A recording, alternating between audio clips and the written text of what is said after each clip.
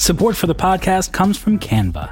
Presenting to a group of your colleagues can be nerve-wracking, so why not ease some of that anxiety with Canva? Thanks to their AI, you can start with a simple prompt and watch Canva go to work. Choose your favorite style, customize the content, and that's it. You're done. It's a serious time saver. Whatever you do for work, Canva presentations can give you a head start on your deck. You generate sales presentations, marketing decks, HR onboarding plans, you name it. Finish your deck faster. Generate slides in seconds with Canva presentations at canva.com, designed for work. Join Capital Group CEO Mike Gitlin for a new edition of the Capital Ideas Podcast. In unscripted conversations with investment professionals, you'll hear real stories about successes and lessons learned, informed by decades of investment experience. It's your look inside one of the world's largest asset managers. New episodes are available monthly. Subscribe wherever you get your podcasts. Invest 30 minutes in an episode today. Published by American Funds Distributors, Inc.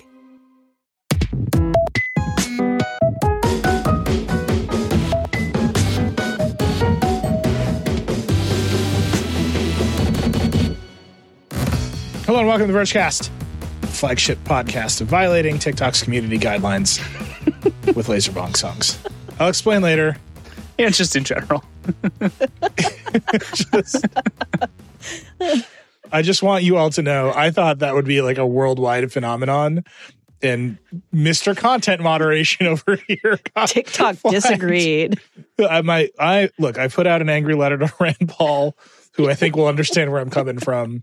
I think the Chinese government is censoring my bong talk. That's what I got for you. But on our website, which we control, Alex was free to publish as many photographs of laser bong as you wanted. As many as I want, and I did. It was great. That's the power of the open web. Please listen to our episode about Activity Pub. They'll let us play it there. The future of laser bong journalism on Activity Pub. Anyway, we got a huge show. We got to talk a lot about Apple's headset. There's just like a lot of rumors. It feels like they've added up into something worth talking about. Andy Hawkins is going to join us. We're going to talk about what's going on in the EV world. Actually, quite a lot of news there. Computers and cars crashing into each other. We had a lightning round. Elon's lawyers claim that he has been deepfaked in a lawsuit, saying something that I personally saw him say. So I desperately want to talk about that, which is very funny. There's just a lot going on. It's a big week of tech news. Mm-hmm. Kind of a big one. Oh, and we have to talk about Humane. Oh, yeah. We should talk Humane. about I've been waiting a week to talk about Humane because this happened like right after we recorded the podcast last week. And I have watched these leaked videos from Ted 100 million times. Should we just do that first? Should we just talk about Humane? Yeah. Can I just issue the Sam Sheffer disclaimer? Oh, sure. Please do. Sam Sheffer, who many listeners know, once worked at The Verge, manned the hype desk on this very show. A legend of the Vergecast's history. Fact. Sam Sheffer left to go do YouTube, had a successful YouTube career, and now works at Humane, this startup led by a bunch of ex-Apple designers that is making a product. I love Sam. I love Sam with all of my heart.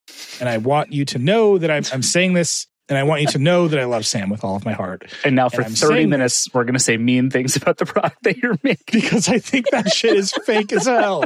Like, I don't know what to tell you.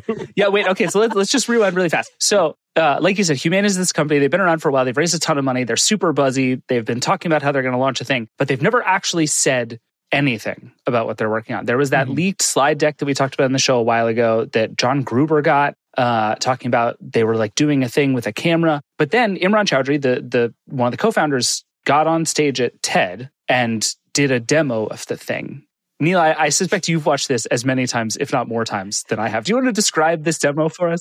So there's just some weirdness. This is, you know how like last week we were talking about how AI Drake was all fishy? Yeah. Let me just tell you how fast I can bring everything back to AI Drake. The circumstances of the release of these videos was super fishy, right? Yeah. So he's giving a TED Talk. TED was last week. I think it says a lot about where TED has arrived in the world, that basically no one knew TED was happening. And a new product was effectively launched there, and no one knew anything about it. Weird. Just a weird situation all around, right? Then these videos leak out through various journalists and people who've been following Humane, who knows? But they're not like cell phone videos from the crowd. They're clips of the TED video. Yeah. Leaked. Which is super weird. Like the shots, like they have camera official cuts, they have over-the-shoulder cameras. Like it is the official video. Right. There's one camera that's showing at one point, and we'll talk about this, like it's a projector that's in his shirt pocket. It's projecting on his hand. They have that angle. So this is just confusing. Like, what are these videos? Where did they come from? Who decided where they would be cut? Maybe they were just like sitting up in the lighting, like in the lights above, hovering, waiting. Maybe they're just very committed to journalism. Maybe, look, they're just huge Grateful Dead fans, and like any Deadheads, they went and plugged into the board directly to get the boot. Like, whatever. But just like the provenance of these videos is wonky. Is just, it's unclear. Right? Yeah. And then there was one of them that floated around, and then there were a bunch more that came out right after. So it was, like if you were going to do this strategically, this is almost exactly how you would have done it. Right. Right. And my point is not, I don't think the videos are like deep fakes. I'm just saying whenever this sort of thing happens and no one is telling you about the provenance of the videos, my assumption as a journalist, especially lately, is like, I'm going to assume the most skeptical version of events. Yeah. Right. Which is the company has leaked these videos. Right. Well, what's wild is this is also an on-stage demo, which notoriously are not actually always working. Like, even when they say they're working, they're not really working. They're usually pretty fake. There's a lot of theater involved there. So for them to be like, yeah, we leaked these videos. I'm doing big air quotes here if you're listening, guys. I'm trying to like emphasize that with my voice. But we leaked these videos and like, I don't believe it. Well, so I want to believe it. But it's been a week now and like we haven't seen the full TED video. Right. And TED holds itself out as quasi-journalistic. Like, just show us the whole thing. Yeah. Right. Instead of these weird clips. Like that part is strange to me. And then, Alex, here's what you are saying, which is like, okay, so even if you discount all the strangeness of where these videos came from and like why they came out the way they came out the way, what they're showing isn't stuff that works. Right. What they're showing is like a vision of how it would work. It's like that original Google Glass demo. Yeah. And it's like you just sort of poke at it. You're like, did this actually do what he's saying it's doing? And then everything just gets real wonky. David, do you want to walk us through the demos? Sure. Yeah. So if you haven't seen these videos, and I encourage you to go watch them, they're fascinating. Basically, he's wearing a jacket that I think is custom made for this purpose, and it has a little breast pocket into which he has put some kind of like rectangular device. It looks like, I just keep thinking of like one of those old flip cameras when I was looking at this. And there's a little, looks like camera and projector thing up at the top, sort of peeking out of his pocket. And he's interacting with that thing throughout the whole demo. So he'll talk to it or he'll press it to do something. At one point he takes a phone call and he projects who's calling onto his hand by kind of holding up his hand. Does he do that? Okay. To interact with the projection too. All of this is ostensibly what the demo was. If I were a betting man, I would bet an awful lot of money that very little of that was a real demo. But that is beside the point. This is all the stuff that he did. So he took a phone call.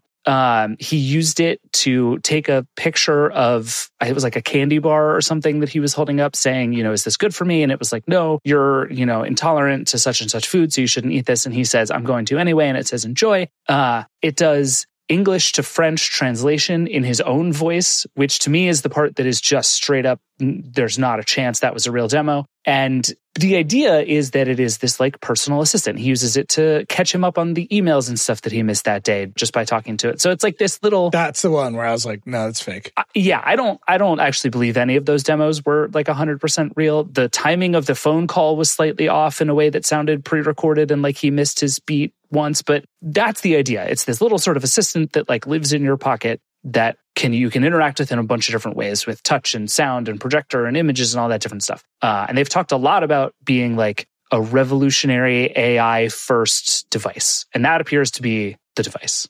Yeah, I don't believe any of it is real, but that seems to be, at least if you take it as like the messenger of being like, here's what I saw. And I'm like, none of it was real. Yeah.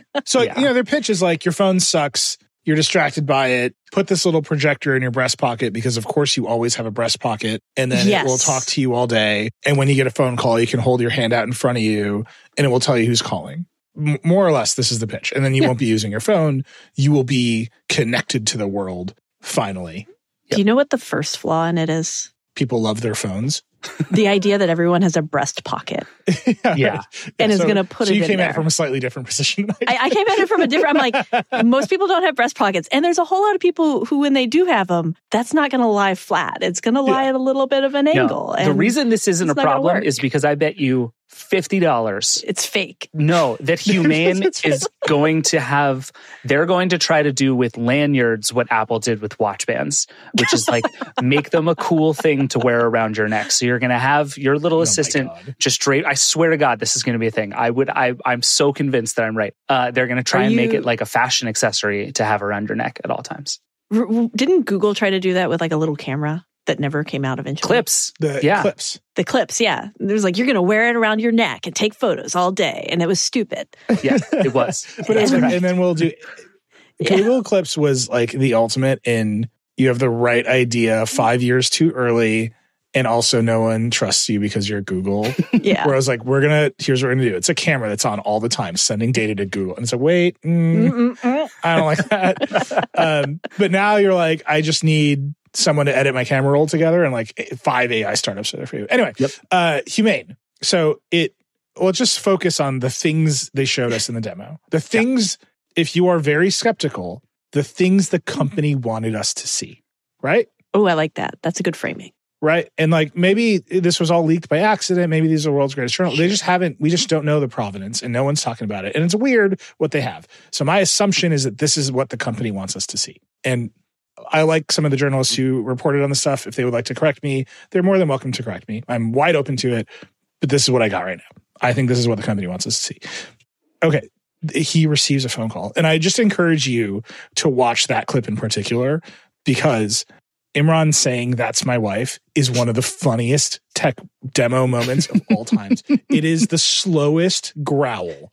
That's my wife. Like, it's incredible. Like, why is he doing that? Like, the whole thing is so weird. And then his voice immediately changes when he's like talking to his wife. It's amazing.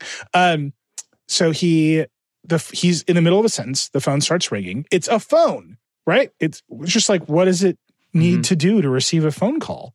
It's connected to a phone network. Okay, does it have a 5G radio in it? Does it have 5G data? No, because it's fake. Well, I don't know. But like, just like, I haven't even gotten past the first thing. Right. Like, here's this escalating series. What's its battery life if it's connected to a 5G network all the time? Well, if it doesn't have a screen, what do you need how do you dial? 5G data network? Right. Like, how do you just like yell numbers at it in the middle of the day? Like, very confusing. Okay. So that's like all weird. How do you fill out your address book? Is there an app on your Mac that syncs with your contacts and then to the little projector you've got in your breast pocket? It syncs with on your iTunes, actually. Who knows? Like, I haven't even gotten past he received a phone call. And like the series of questions that you have to ask about this device are spiraling out of control. And if the answer to any of those questions is there's an app on his phone in his pocket, the device is a failure. Yes. Right? Well, he's going to say 100%. it's like AI, right? It's all AI. AI what? He's got to get a phone call. It's AI. He's just like yelling at Midjourney, connect me to AT&T. Like, what AI are you like? He's got to get a phone call. And the phone, the thing, if it's connected to a phone network, it's a phone. It has to know that it's his wife. Because he like looks at his hand and it says her name on it. So there's a contact list somewhere. Who is assembling your contact list? Is it the same one that's on your Mac? And do you edit it on a phone? Because you've got a phone in your pocket and this thing, the point of this thing is gone. Okay. So I haven't even gone past it's a phone call. Now I'm like, there's UI on his hand. He holds up his hand. It projects Bethany's name on it. This is co-founder, also a former Apple designer. And there's like call UI at the bottom, like answer, hang up, whatever. And he doesn't interact with it. He doesn't do anything. Answers. Yeah. And also, AI. did you have the thought as he was doing it? Like, what if it's coming out, if he doesn't put his hand up to intercept the projector and there's like a wall across the street, would it have just projected Bethany's name and phone number like 100 feet wide on the wall? People just answering it across the street, just slapping that button. So that's weird. Yeah. Right. And then he like has this little thing. And like, as David said, if you watch it, you notice the beats of the conversation. I think this is why he was talking so slow, right? He's like hitting his marks. For what it seems like a pre-recorded demo loop. So then he's like, all right, goodbye. She's like, good luck on stage. And then it just hangs up. And it's like, he didn't say hang up. Right. Did she hang up and it knows? Like, we've all been in that moment, right? Where the other person hangs up and you don't know if your phone hung up and like, whatever. It's like, okay, it's over. Like, what? In the future, AI will read your mind and know when you're ready to hang up. come on, this is just table stakes. So I'm just saying, just that little bit of he got a phone call and it showed him some caller ID information, and then he answered the phone.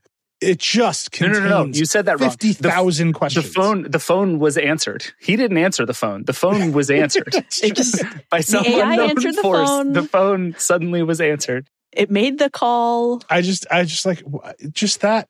Does it have a Qualcomm chip in it? Like what is the Vergecast if not the show that's like, all right, you showed me your concept of the future, like, you know, in a Qualcomm, like it's like a mid-range Qualcomm chip. Is that where you're floating at? MediaTek? 636 in there. How much RAM is in this motherfucker? Let's get into it. Like, what are you doing? No onboard storage. And then what was the other demo? The other demo was the recognizing the food. Yeah. He held up the bar, candy bar and was like, "Can I eat this?" And it went through the ingredients or whatever and told him what he was intolerant to. That is a totally plausible demo. There are things out there that can do that. They use your phone camera to do it. But like, that is a thing, that's technology that exists. Which, like, not to immediately get out of the demos here, there was nothing in this demo that you couldn't do substantially more easily with a smartphone. Like, if I had just been standing next to him on stage with an iPhone, I could have done every single one of the things he did quicker and better, a little bit faster, more effectively. Yeah. Wait, but so let me ask you this: so the food thing, I'm an inveterate food logger. I've been doing it for a long time. Okay, did he scan the barcode? Did it use like visual recognition? What's the phrase? It looked like I think what the idea was that it was using some kind of image recognition to figure out what it was. It didn't look like it was reading the label. Barcode. Okay, yeah. So then it's got to get a database. Is it using the Lose It database? Is it using the Weight Watchers database? Is it like, which one is it? The Livestrong database? Are the databases accurate? What if the database is wrong? Can I eat this? About it having peanuts in it and he dies? Like, what? Like 50,000 questions about what that means. Yeah. Like the Lose It database, all these databases are populated with a bunch of user data, right? Is it right or wrong? Like the demo he gave is actually a pretty high stakes demo. Can I eat this? Is a very high stakes question. Right. Did Humane sit around logging everything in the grocery store to make their own database? Do they have a deal? And that's one of the things about screens, right? Is that like a useful thing about the "can I eat this" question is you can then like Google the ingredients and get more information that way. And there are lots of ways to fact check this conversation that you're having with your device. Whereas in that case, he's just like, "Can I eat this?" And it's like, "You shouldn't." And he's like, "I'm gonna." And it just says, "Okay." It's like, I don't know that that's a full interaction. Yeah. It's not. Okay, but like, it wasn't about peanuts, right? It was like about milk solids. It was going like something like that. Like it was going a little bit more complex than he could have just read the label. Yeah. Right? Like he could have just read the label. Yeah. You know what's better at optical image recognition than a weird phone without a screen is you, the person with the dietary restrictions. And some people can't read labels. That's true. Like there's a lot of reasons they might not be able to, but he seemed to be able to. Yeah. I'm just saying that you just like look at these demos. You're like, oh, there's an escalating series of questions that absolutely make it clear that these demos were like pre-programmed, like on rails.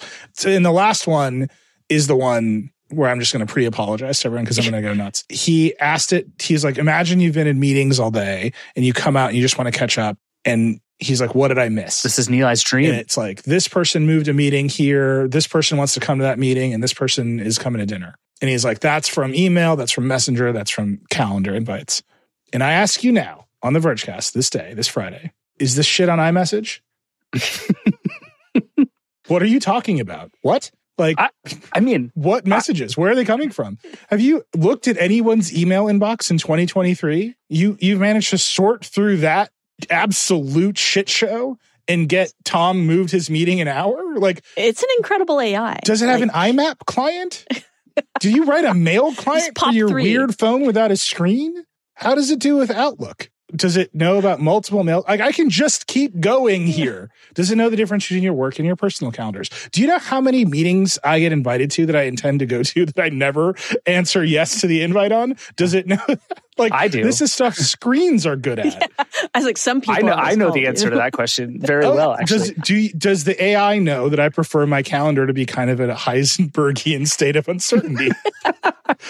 Am I there or not?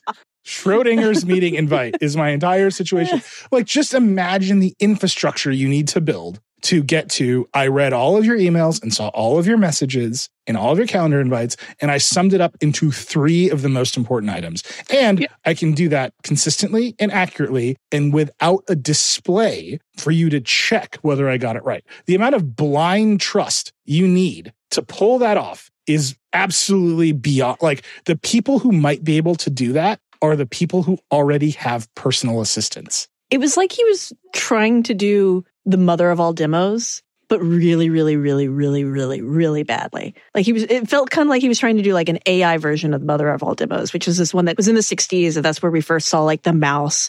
That's where we first saw the GUI and all of this stuff that like became standard for computers 20 years later.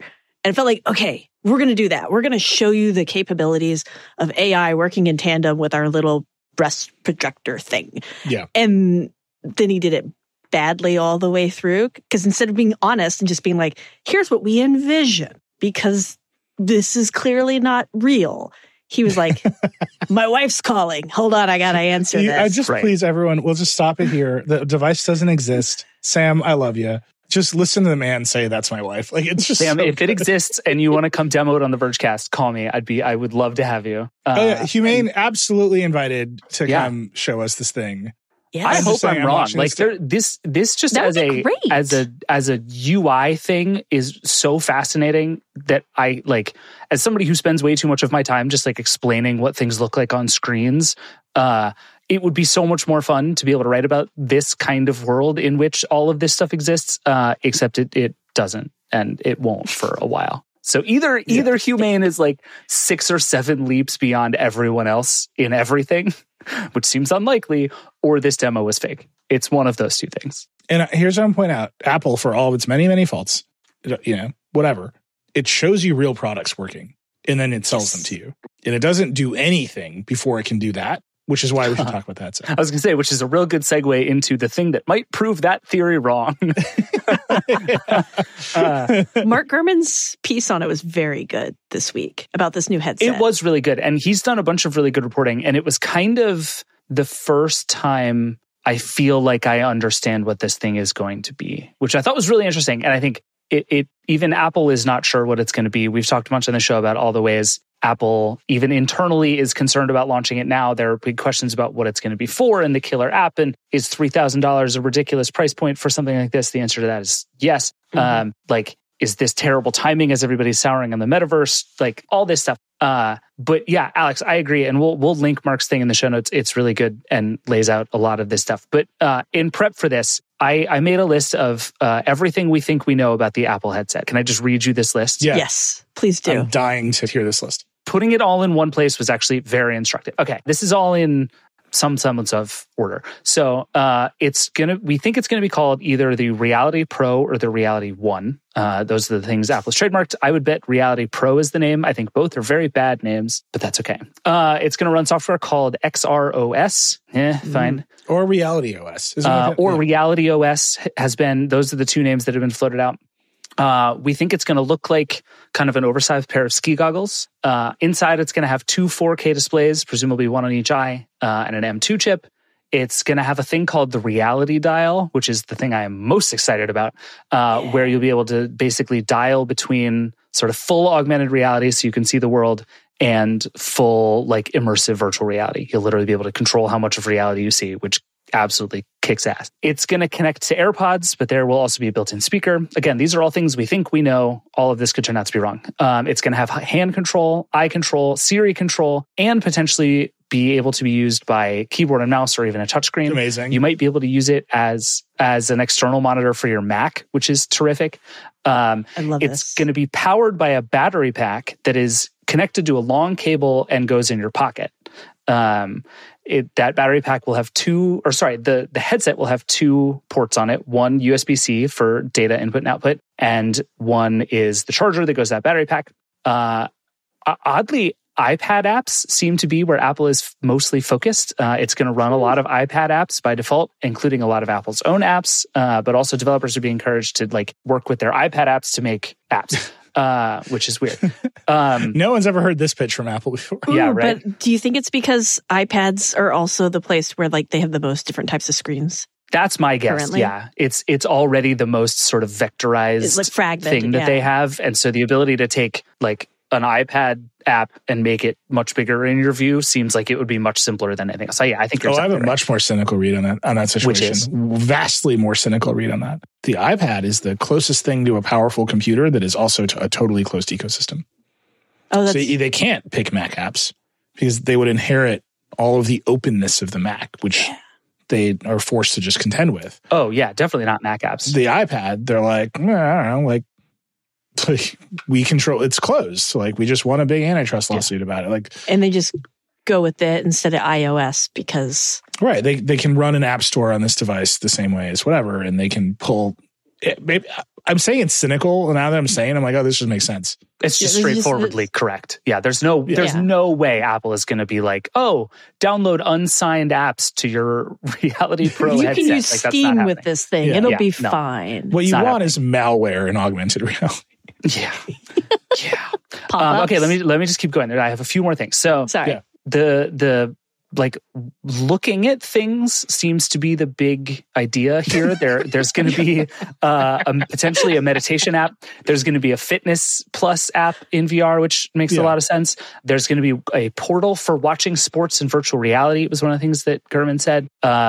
There's going to be ways to read books, which I think is the all-time worst idea. There's going to be ways to watch movies. They're working with directors like Jon Favreau to make content. It's a lot It'll only play at night. It's a lot of what sounds like it's going to be you put on a headset and all the screens seem to be very big. That seems to be the kind of thrust of a lot of this stuff. And obviously there's a lot of other AR stuff that Apple's been doing that you can see on the iPhone, the iPad. But as far as like new things to do, it sounds very much like the first idea Apple has is basically you put on this thing and it's a giant screen in front of your face on which you can do iPad things. It's just an iPad floating in midair in front of you.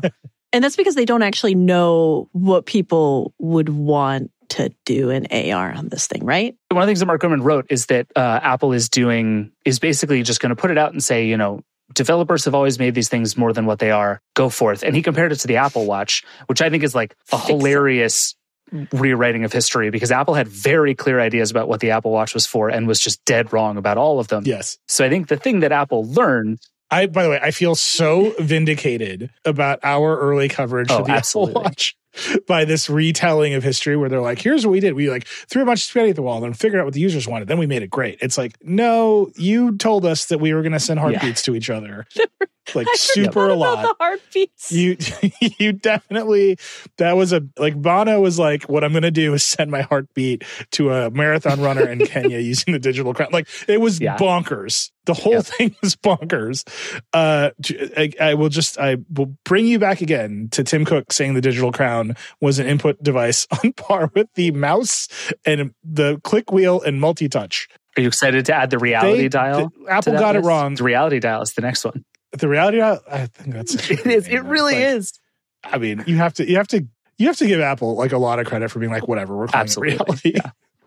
But so if what they've learned from this experience is that they can more confidently just admit that they're throwing spaghetti at the wall, great. Especially because, you know, the first watch was a consumer product. It was meant to be a hit. And it took 3 generations before they completely redid watchOS and they just figured it out. Right. And I think the Watch 4 had the bigger screen and watchOS had been redone. And that's when it became like a really great product. And like, I love it, whatever. This thing is starting at thousands upon thousands of dollars as a developer kit with an external battery pack you got to like keep in your pocket. I think they have a lot more room to say spaghetti at the wall. Like early adopters, go nuts. Tell us what the consumer version of this product should be. And like a lot of Apple fans will go on that ride. But if you just look at that list, and it was a long list, that's the Meta Quest. It is much clunkier, much worse at doing all of those things. But like, it's kind of like an accessory for your laptop and it's a big screen and there's little workout stuff. Like, oh yeah, that's what Meta has been doing for a while. But no dial. No dial. Well, that's the game changer. That's like the crown.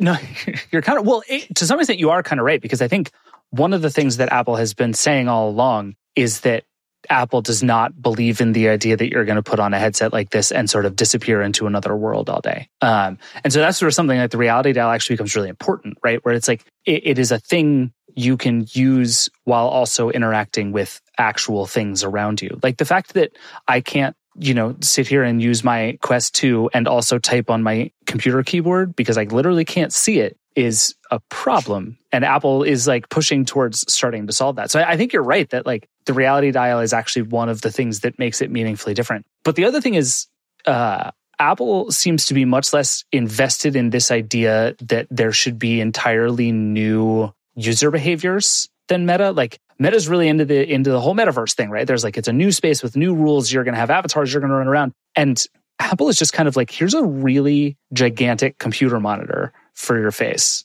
And that's this is what it's something. That's what Microsoft did, right? Like when Microsoft first went into the kind of mixed reality space, they released all those headsets with like Acer and all those other companies. And they're like, yeah, you can just use it as a really big, weird monitor for your computer. And it sucked because the displays were all really bad. And I mean, it was cool that you could have like a dinosaur in your virtual office, but Agreed. That was it. Otherwise, it was trash. And this at least couldn't do anything. The displays right? are Like the upside that Apple has with the iPad ecosystem is it will just by default be able to do more stuff. Do you think they're going to? Well. Am I going to want to do that stuff? Are they going to put you in theater mode? Will it? Like, how many? Can you imagine wearing this headset and being like, all right, let's do a slide over? I just, let me just activate Stage Manager. It's like a nerd inferno. Well, I wonder, do they figure out the whole giant display thing? Because they're really, like, right now, anytime somebody's like, you're going to do a giant display, if it's Netflix, they put a bunch of dinky little, like, virtual chairs, like a couch. So it's like, pretend you're in a movie theater. It's like, I don't want to. And it's like, no, I just want to watch the movie real big. Yeah. Like I really hope they don't try to make fake environments for me to know aren't real. Oh, Alex, I have such no. Maybe they'll be nicer. No, they won't. They're going to be real bad. Yeah, it's going to be the corny, because that's what sells. Like, it's like every now and again, the entire history of technology can be explained by what you can demo on a Today Show. Yeah. Right? And it's like, what can you put on the local news? And it's putting the local news anchor in the headset. And they're like, it's like I'm in a movie theater. And then, the years pass and everyone's like, I don't want to be in your dumb fake movie theater. I just want a big screen. And all of that drops away. Like all of the baggage of the old metaphor drops away. But that's what I'm saying. We've already done the big dumb movie theater thing. No. But Apple's every time there's a new thing, you re-inherit all the baggage. You have to put, you have to put Al Roker in the movie theater. Like, there's no choice. He's going to do the weather in it. If you are making a bet this big and you're going to go market this product, Al Roker's going to be in the movie theater. And that's just how you have to sell it to all these people. You got to give them a metaphor they understand. And then for poor Apple, they have to answer a million questions about the metaverse that they have no interest in engaging with. And so how are they going to differentiate the product? It's Meta had earnings yesterday and they did better and analysts are happy, blah, blah, blah. And Mark Zuckerberg is on the call being like, I'm still burning the money on the metaverse. You've gotten the wrong impression about how committed to the metaverse I am. It's more money than you think, and it's going to keep going up. And everyone's like, yeah, but you added way more ads to Instagram Reels, so we're fine with you for now. Okay. But Apple does not want the metaverse. They want you to run iPad apps and wear a headset. Which is why they shouldn't have I just think the iPad app ecosystem is not a raging success. It's real bad. And all the same questions that you have about iPads, what if I just want to send somebody a file? Is this thing going to fight me until I die and take it off and use my Mac? Can you think of how intrusive those notifications, like an AirDrop notification in VR would be? That is the first thing I'm doing. If I ever see anybody wearing one of these headsets on a plane, I'm airdropping them a sloth immediately. Just immediately. Just zero qualms. Just watching people rip them off their head. Ah, beautiful. Just a sloth holding. Do you know about this? We used to have a thing called air slothing where the Verge team had a picture of a sloth as an astronaut that would just send. It was very good. I did actually know about this. It was very good. We'll see. It's coming up real soon. We're all expecting it at WWDC. Right? Yeah, the rumors continue to be that is when it's going to be. And I think at this point, it's gone back and forth a bunch of different times, but now seems to be pretty securely coming to the point where I think it would be a pretty big surprise if it doesn't happen. Last year, it was kind of this thing has been rumored since 2021. It was supposed to launch, quote unquote, supposed to launch. But Last year, it was like, okay, there's an outside chance that we're going to start to see it. But this year, I will be genuinely actively surprised if we don't see this headset in some way. The only reason I don't want it to launch this year is I want to make Nilay take all of the different comparative headsets with him and just be sitting there in the audience with them. And then when they say, like, yeah, and they're like, no, we're not doing this. You're like, take all your little headsets off. That's the only reason. Well, so I will say I've been using the PSVR 2 like quite a bit. I'm still playing a bunch of Gran Turismo. It's like very relaxing. You go fast. And when you wear a headset a lot, like they are physical products. Like I don't know how the lenses get smudgy. I have to clean them every time I use this headset. I'm not sure why, but you're just like handling the thing. There's just like an element of Apple liking things to be nice that goes away when you're like, now it's on my face. If they figure out how to keep things you put on your face, not keep them from getting dirty, that just changes the whole eyeglasses game.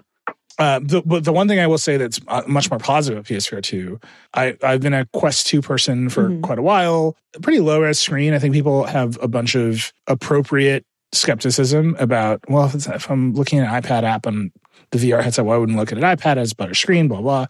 The PSVR 2, pretty high-res screen. It's like, you're like playing games, you're like reading text, you're like, this is fine. Yeah. You don't feel like that. It's not great. Because the problem with the Quest 2 is you can see the pixels. And it's like really, really noticeable. And it's kind of. And with the Quest Pro too, I think Addie in her review pointed out, like, this is whatever. Like, I'd rather think PSVR 2 is the first one I've ever used where I'm like, oh, ooh, like it's fun. And like a little HDR-y, it's not like perfect, but it's there. And then you're like, oh, it's because every ounce of cost in this thing is the display. And there's a long cable to a gigantic GPU with a monster power supply on the ground. Just roaring behind like, that's why this is good. Yeah. So we'll see. I mean, this thing's going to be really expensive. There's a pretty big gap between, like, I don't mind reading the menus in order to get to my game, and I'm going to like sit here and do, computery work things on it all day. No, not to interrupt you, but the thing is, like, when you get to the game's pretty kinetic. Right. So it's like a driving game. So if things are like a little out of focus or headsets moving, like, it doesn't matter. Like, you can't focus on anything long enough to know. But like when you're in the menus, if the thing is a little off axis or it's not set up right, like the edges of the display are instantly blurry, which is not tenable for doing computing. Like, it hurts after 8 while. hours. Yeah. I mean, to some extent, I think I thought I was going to think the whole battery in your pocket thing was like a ridiculous, horrible idea and will never work. I'm actually increasingly fine with it. It actually sort of makes sense structurally that how that would work. Well, it takes all the weight off. That was the big complaint about the Quest Pro, right? Was that there was so much weight. Right. If it can be very light and tethered to the thing, like that sort of tracks for me. I could see that. But the 2-hour battery life, I think, is going to be another thing that people ask a lot of questions about. But I wonder if there is even a use case for which you would want to spend more than 2 consecutive hours in a device like this. And I'm not sure we've discovered what it is yet. Look, you just want to do back-to-back fitness plus workouts. It's Thanksgiving. You don't want to talk to family. You're like, I got to go work out for 3 hours. And just turn the reality dial all the way down. Just go get yoked. That's amazing. All right, we should take a break. We're going to be back with Andy Hawkins. We'll be right back. Support for this podcast comes from Canva. They say Rome wasn't built in a day, but you know what you can get built in a day? Your creative deck. You can generate creative decks to use for all your important presentations with Canva. Thanks to their AI, you can start with a simple prompt and watch Canva go to work. You want a sales presentation for a tech company? Done. Create an employee onboarding plan? No problem. Just type it in and watch Canva work its magic. You'll have generated options in seconds. Choose your favorite style, customize the content, and you're done. It's a serious time saver at work. So whatever you do at your job, Canva presentations can give you a head start on your deck. You can generate sales presentations, marketing decks, HR onboarding plans, you name it. It's AI for every department. It's easy to learn, it's even easier to use. And because it's built in Canva presentations, you can stay focused on the task at hand with no app switching. Finish your deck faster. Generate slides in seconds with Canva presentations at canva.com, designed for work. Did you know the Capital Ideas podcast now has a new monthly edition hosted by Capital Group CEO Mike Gitlin? Through the words and experiences of investment professionals, you'll discover who was their best mentor, what's a mistake they made that changed their approach, And how do they find their next great idea? Subscribe wherever you get your podcasts. Published by American Funds Distributors, Inc.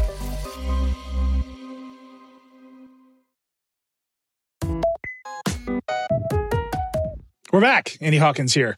Hello. Talk about the wild world of cars and software. Two things that I think we're going to look back on as a mistake, combining cars and software. We're going to be 80 Not years individual old, things that we got wrong, the computers but together. Yeah, the worst sandwich. That's You can't rant about CarPlay today. Peanut butter and ham. That's cars and software. Oh, God. Ooh. No. I'd eat that. That's not kosher. Like if you heat the peanut butter All right, out like a Laser little Bomb, coating. calm down. That's not kosher at all. Liam, do we have Laser Bong on a soundboard this week? That's a no. No, right, Liam, well, the answer is I'll no. The answer is no.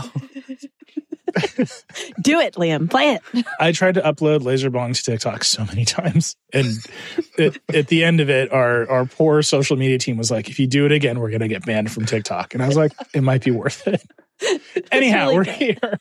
We're here. Andy's here. There's a lot of car news this week. When I say cars and computers, a lot of like, what if the inside of the car was a shopping mall and you pushed a button to pay us more money while you're driving? And just very odd, don't you think? It's not great, I think, for people in the world to have too many, I think, car companies trying to slip their hands into our wallets and purses and trying to extract more capital from their customer base. I just, in general, am kind of anti that, squeezing customers for more money. And yet they continue to go on and do this exact thing because obviously they're going to do that. They want more money. They don't want to lose their customers at the point of sale. They want to continue to extract more and more money from them. And I just think that, this was always going to be the obvious result of, I think, like you said, merging software with the cars, making cars, sort of updatable, continuously updatable computers. It was going to be an inevitability that they were going to try to charge us for every last little thing. From seat heaters to steering wheel heaters to more acceleration for your car. It's just that's the one. It's the Mercedes one today where it's like the car, the EQS 450, it costs like $150,000, right? And yeah, it's like $125,000. Well, that's the base model. I mean, come on, what are we? Sorry. That's the peasant model. I had no idea that you were already optioning this thing up. Oh yeah, of course. Are you kidding me? Do you think I'm just rolling through the configurator without hitting buttons? Sorry, nicely optioned. It's above 125, and then it's what to add 90 horsepower. No, it's to add 80 horsepower to pay $90 a month or $2,000 a month. I do like the idea that you have some like consumer optionality there. You're like, this month I don't need the juice.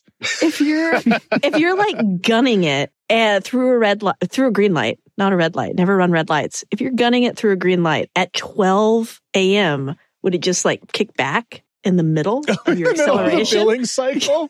That's a really good question. I know we gotta test this. Yeah, we gotta test this. Does anybody have $125,000? Well, only buy the base model. Let me go check my budget really quick to see if this would we can cover allow for the purchase of an EQS. The $90. This is why we got to do it. Is to floor it during the billing cycle changeover.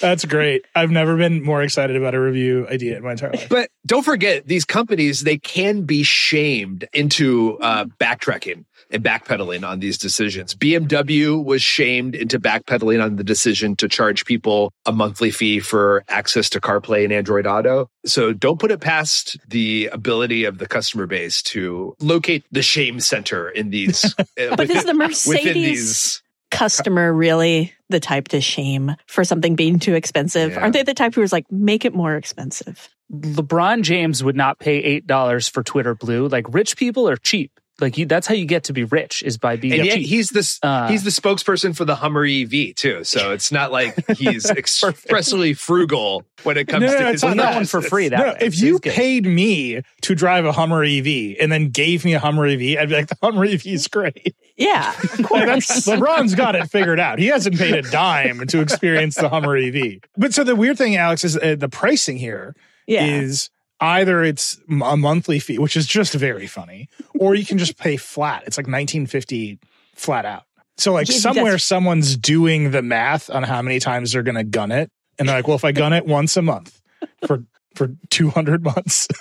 Like, this is going to even, like, what are they thinking? It's utterly bizarre, but it's great. 20 minutes. Sorry. How much more acceleration do you need? I mean, like, if you've driven one EV, you've probably driven them all. It's just sort of an experience that I've had over the last few years. They all kind of accelerate at the same pace, which is very quick, obviously, because it's an electric motor and it just immediately you're right out of the gate. You're going fast.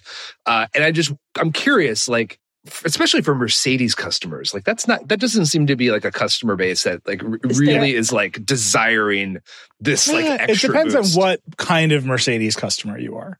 Like, they do make a lot of very fast cars, and that's fine.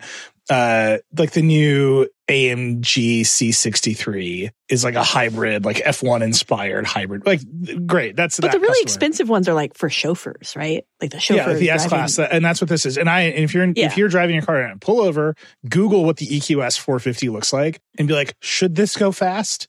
And the answer is no. Like, this thing should ooze down the road as luxuriously as possible. It looks kind of like a lazy whale. You know, that's why it's like even weirder that they would charge the like for each month. Like the chauffeur's like, oh man, this month I really need that extra. Like, I know who's going to be in the back. They're going to want to feel that power. So I'm going to pay for it. Look, the most luxurious cars in the world that are designed for people in the back seat, but your Bentleys, your Rolls Royces, often hellaciously fast for no reason. Yeah. And I don't know why that is, but it's always to get to the airport. The only cars that weren't that way for a minute were Cadillacs. Like, if you got into like an old Cadillac limo, you're like, oh boy, I don't know if we're going to get where we're going, but this is nice. See, this is why I think BMW has the right mind of this. We just ran a review of the i7, and there's a lot of ridiculous things about the i7, but the most ridiculous is that it has a drop-down 36-inch screen for the back, for just the back passengers, for the rear passengers only. Like, you could watch like, you know, all of your favorite, John Wick movies while being chauffeured around on beautiful, 4K. And it's just like, that's the kind of feature that I want if I am a rich aristocrat who is being chauffeured around town. I don't need the boost. Give me the screen. Give me the giant screen. Yeah. No, it's all very good. The future of cars definitely looks like all of these companies are like, what's the richest company in the world? They're like, it's Apple. Where does Apple make all of its money? Taking 30% of all transactions on the phone. How do we make the car more like that? And that is just where they're headed. We got to shame them out of that. I mean, that's fundamentally sort of what's at the crux of why GM is restricting access to CarPlay and Android Auto for its future EVs. It's because they see that market potential. They see that total market, addressable market, and they're like, we want that. We want all of that. We don't want to share space with Apple and Android, despite the fact that the vast majority of our customers want to use their phones in the car, want to project the screens into the car. Forget that sentimentality. We are going to lock them into our system because it's worked for the phone companies. Why shouldn't it work for us? We have a captive audience. You're in the car. You're not going anywhere else. Why can't we have that money? The problem is I'm in the backseat of your car with a phone. I have a question about this because I was thinking about this coming in. There's like, we've talked a bunch about the TV business on this show, and it's basically what happened in the TV business is like the hardware of selling a TV stopped being a good business. You can't make anybody selling people a screen that they watch things on. So they all had to find other ways to make money, and that's why they do all the weird intrusive stuff and try to sell you streaming services and all that stuff. Did that happen with cars? Like, for so long, you could just sell me a car, and that was like a pretty good way to make money by like making cars and selling them to humans. Is that not a good business anymore? Like, why are all these companies trying to be software companies? Just make cars. I don't like what changed here. I genuinely don't know. Have you read about the car business over the last 20 years? It wasn't like exactly like smooth sailing. They were fair. They operate at extremely tight margins. It's incredibly expensive to make cars, and they've been bailed out many times over the course of history. I think that is sort of like what's going on here is that they're subject to the ebbs and flows of the economy, and so they need to have more revenue. They need to identify additional revenue streams, especially now when the pivot to electrification is costing them so much money. I mean, this is just billions and billions of dollars that they are just lighting on fire in order to pivot to electric, and while selling all of the gas cars, continuing to sell all the gas cars, and that's funding the whole project. So we should talk about that. But the other answer to your question, David, is a lot of them are selling fewer, vastly more expensive cars. right? Like that's been the solution to the problem that Andy's identifying is they're like, all right, it's going to be $100,000 pickup trucks. And the audience is like, yes, it turns out that's what we've always wanted. And so you see the cars are getting wildly more expensive because they haven't figured out this other revenue stream that the TV industry figured out, that Apple and Google figured out. Like we can make money after the sale. And for TVs, that subsidizes the cost of TV. That's why you can get a cheap TV because you're buying an entire business model. When you buy a car, you're still buying a car. They haven't figured out this business model. So the way they've responded is by just saying, all right, cars are going to go from $25,000 to $60,000 on average, like over the course of a decade. And we're going to sell more $100,000 cars than ever. It is crazy to me how many new cars come out that you can just option to $100K in the blink of an eye.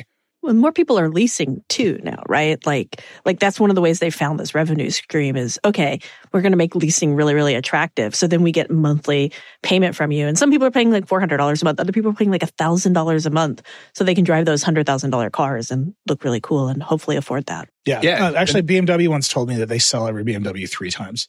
So they lease it first, they buy it back, they sell it as certified pre-owned, they get it back, and they sell it as used. And they tried subscription too. They tried to say, hey, we have leasing, we have obviously retail business, but maybe you could subscribe to a BMW instead and get a new, different BMW every month. Maybe that would work. And no, it doesn't. That doesn't work. Everybody around them saw that there was a BMW driver, and they were like, oh no.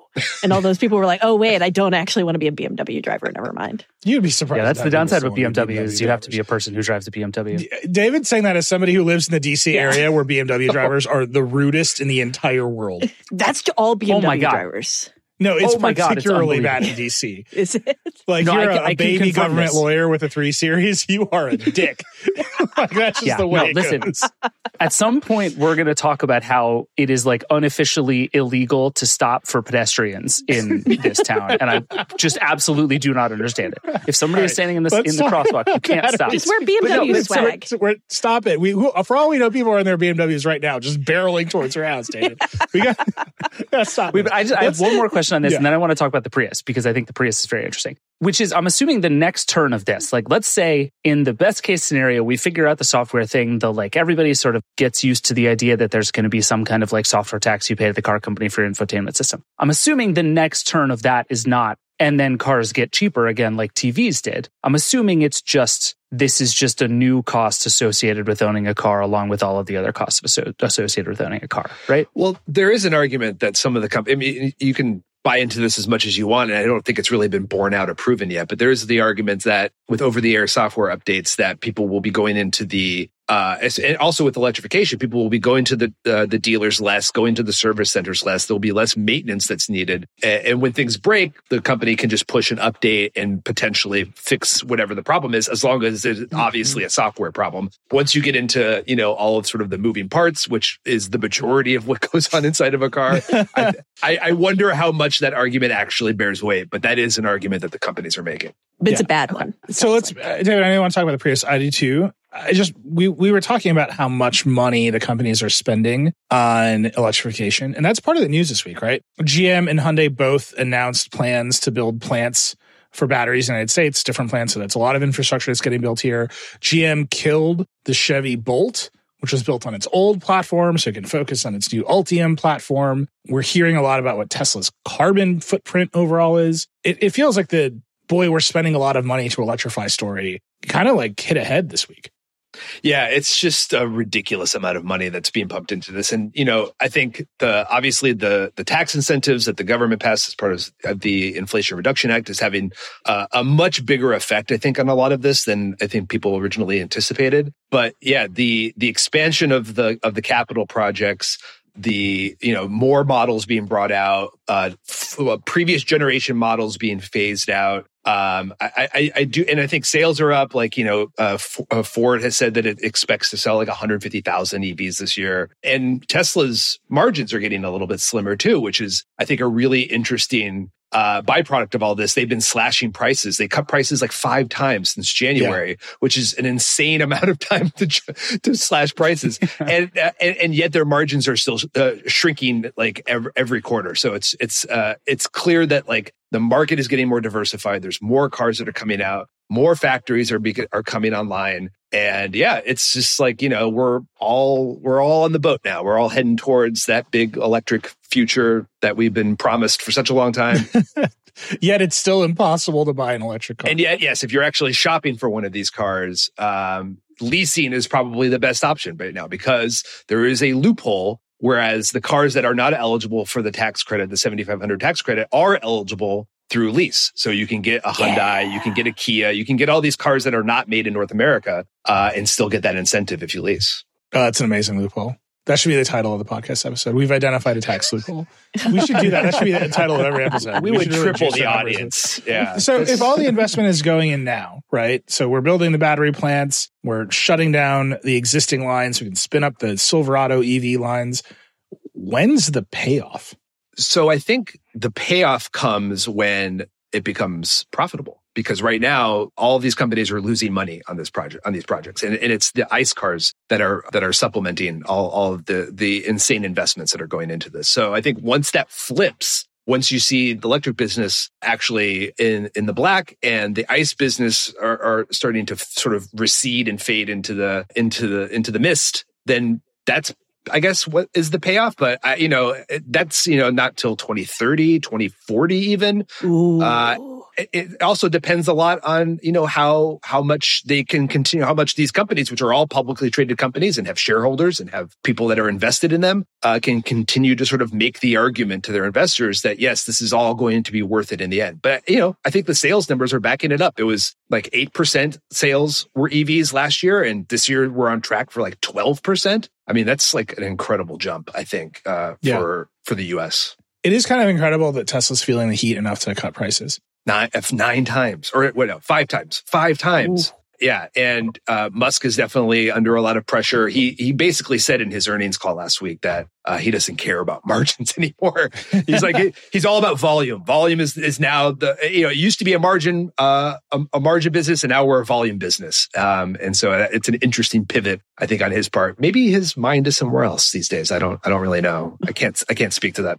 One of the things you've been saying over and over, Nilay, for like forever on this show is that the truism about Tesla is they will always sell every car that they make. Is that cracking? Like this thing where there is like essentially infinite demand for Teslas and people will keep buying however many they make until some unforeseen moment in the future. Like is if I'm Tesla, am I nervous that moment has arrived because like Ford and Rivian and others are starting to figure out how to ship stuff? Yes. And here's what I'll say about Tesla. Tesla has been a monopoly, and we just haven't called it that. If you wanted to buy an electric car, your choices were a Tesla or some ugly garbage. The Chevy Volt. It's just true. And it's like, if what you wanted was a good, reliable electric car with meaningful range, you had one choice in the market. And you see what a tiny little bit of competition in any market will do. We talk about this all the time in the Verchest. Tesla is facing the tiniest amount of competition. Ford is like, here's 15 Mustang Mach-E's. And Tesla's like, we got to lower prices. Right? Ford is like, we can ship 5 F-150 Lightning. And Tesla's like, we got to lower prices again. And then we're going to recall all of them. Yeah. VW put out the ID4. I mean, the thing is like a shoe. It's slow and boring and the software is bad and Tesla's cutting prices. It's like not even great competition. And all the things that people love about Tesla, the software updates, the goofy weirdness of being able to like fart with the horn, Elon generally, that was all just along for the ride of it effectively being the monopoly player in the market for electric cars. And I think it says a lot too that when they had the master plan event recently, cars kind of like were almost an afterthought to the whole thing. It was, it was a very ambitious, very sort of broad, and like sort of blue sky, rainbows kind of vision for the future, sustainable energy and all that stuff. It sounded great, but the cars barely kind of factored into the whole thing. It was more about energy storage and supply chain and all of these other things that were sort of like under the surface of how Tesla works. So I think it's kind of interesting that, and obviously the Cybertruck is supposed to come out later this year, but he's basically ceded the electric truck market to Ford and Rivian. And I think you're going to see Chevy's going to be coming Rivian up. Is like, we've shipped 5 trucks. Some of them don't. But that's the market. That's the whole electric truck market. That's it's more 5 than trucks. Cybertrucks. Yeah. Yeah, I was just saying, like, there's a big market and people want them, and Chevy's going to have the Silverado, and Ram made all the noise about the Revolution, and it's like basically the same truck with like an electric drivetrain. Very funny. I just think like our friend Sean O'Kane, ex-Verge reporter Sean O'Kane, now Bloomberg, forever in our hearts as an expat, he noticed that the latest Tesla filing with the SEC, they've now included the line, one of our goals is to increase awareness of the brand, which is like the ever so subtlest hint at advertising, which they have never had to do. And I just keep coming back to this. Like, they've sold every Tesla they've ever made. Their problem was making enough cars because they were the only provider of cars. And they're still basically the only provider of electric cars. I don't think that's like the end of the world for them. But competition changes things dramatically and quickly. And even the slightest bit of competition has made Tesla so much more reactive to the market than it's had to be. Like, the Model 3 looks old. Like, just it's looked the same for a long time. We're expecting a refresh. Andy, there's been some weird leaked renders of like new Model 3s. I think we kind of buy them, don't buy them. But even the refresh kind of looks the same as what we've seen for a long time. And you see every other car maker has to like dramatically change how the cars look every so often just to keep interest up. And we haven't even talked about the China situation. I mean, that's like a podcast unto itself. But yeah, I mean, Tesla's, I think, really feeling the heat in China because that country's EV industry is just booming. They are just producing, like the Shanghai Auto Show just happened, and it was all Chinese makes. It was, you didn't see barely anything else from any other company. And Tesla's really counting on the Chinese market as a way to sort of, I think, really kind of fund the entire operation. And they're struggling there too. So I think doesn't China not a huge fan of Elon's? Well, did I make that up? No, I think they are, because they let him open his own factory without a state-owned partner, which they have not done for any other U.S.-based car company. They all have to, if any of them that want to go into China have to have a joint venture with a Chinese company, and Tesla was allowed to go in solo. Okay, so we keep talking about the Teslas and the electric cars and everything, but what about the hybrids? Because Prius just had a new refresh that came out, and that was like the original electric car for a lot of people. Like, that came out, 2002, 2003, and everybody's like, I have to have one. That was the original Tesla, right? Like, yeah. You remember everybody in Hollywood was like, this is the car to drive. Forget my BMW or my $100,000 Mercedes. I just want to drive my beautiful, ugly, ugly, ugly Prius. And then Uber and Lyft ruined that for everybody. Everyone. Well, I think Toyota did a smart thing, and they made it actually look halfway decent this time around. I think Steve Ewan did a review for us, and he had a lot of fun with it, and he was very honest about the Prius and sort of its place in modern culture today. Just as an aside, every time I say anything bad about big trucks and SUVs online, on Twitter, on The Verge, I always get a torrent of hate mail from the big truck and SUV lobby. And they always find a way to include the Prius as an insult. It's always used as like, I bet you enjoy driving your Prius. It still occupies this place.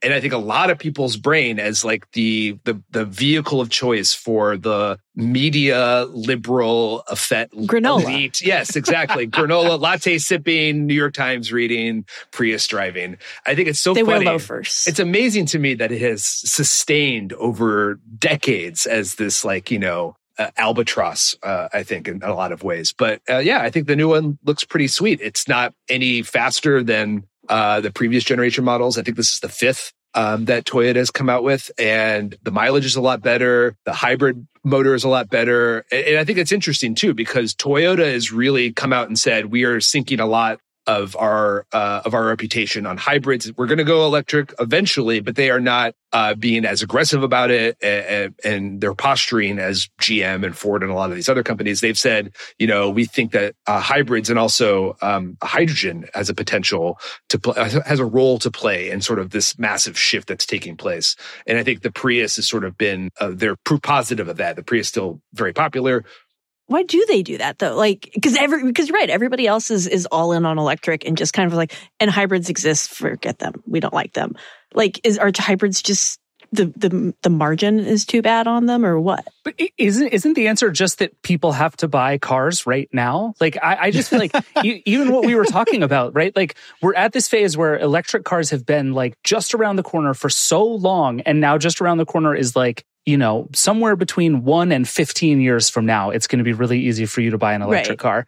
And somewhere between 1 and 50 years from now, the electrical grid will be able to handle all of that and the range will be better. And it's like, some people need to buy cars that like get them to work now. Yeah, and I feel like hybrids... I've just hit this point where like hybrids are the answer. Like, why aren't we talking more about hybrids? Like, in this world that we live in, we have the thing between where we've been and where we're going, and it's hybrids. And the fact that we just jumped straight to electric seems crazier and crazier to me. Well, so wait, I can answer this question because I now own a plug-in hybrid, and having a car with 2 drivetrains is a very confusing situation. I think the Prius is a really great hybrid because it's like a series hybrid in the city. It gets 56 on the highway. It's like 54. Mm-hmm. Like the Prius was designed to mostly run on battery, and the engine kind of helps the battery along.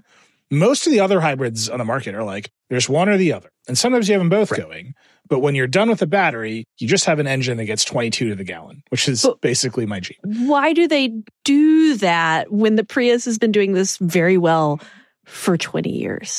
Because until recently, the Prius looked like a reject athletic shoe. Right, but and is notably very slow. Yes. Okay, it's the most slow. Yes. And even the new one is still kind of slow. I think they made it zippier. They definitely made it look a lot better. It looks super cool now. Yeah. And I think 54 to the gallon is going to be extremely compelling to a lot of people. But these automakers are competing in markets where, like we said, like you're sitting in the back of the car, for some reason you still want it to be fast. Yeah. Right. And like the architecture of the Prius is designed to be slow and efficient. And all the plug-in hybrids are designed to, even Toyota's other hybrids, like their mild hybrids and the Sequoia and all their other new cars, they're like mild hybrids that make you accelerate really fast, and then the gas engine turns on.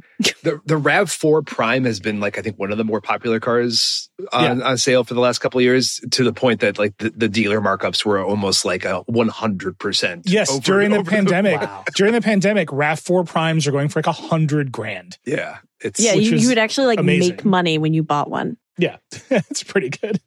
We should have just set up a RAV4 Prime flipping business. I don't know what we're doing on this show. I think one of our coworkers almost did that. Well, Andy told me about a guy who was flipping Wrangler plug-in Wranglers, right? Oh, yeah. Yeah, it was, it doesn't seem like it's completely above board, but I'm sure it's working out great for him right now. I mean, Jeep's another one where they're definitely going all in on the 4xe. Like that's like, their brand, and it's their way into like the market. And you can still claim to be environmental and that you're doing all of this stuff to reduce carbon emissions. And you can appeal to that segment of the car buying public, but you don't have to worry about doing too much with infrastructure, and you don't have to worry too much about the upfront capital costs that like GM and Ford are currently finding is way more expensive than they ever thought.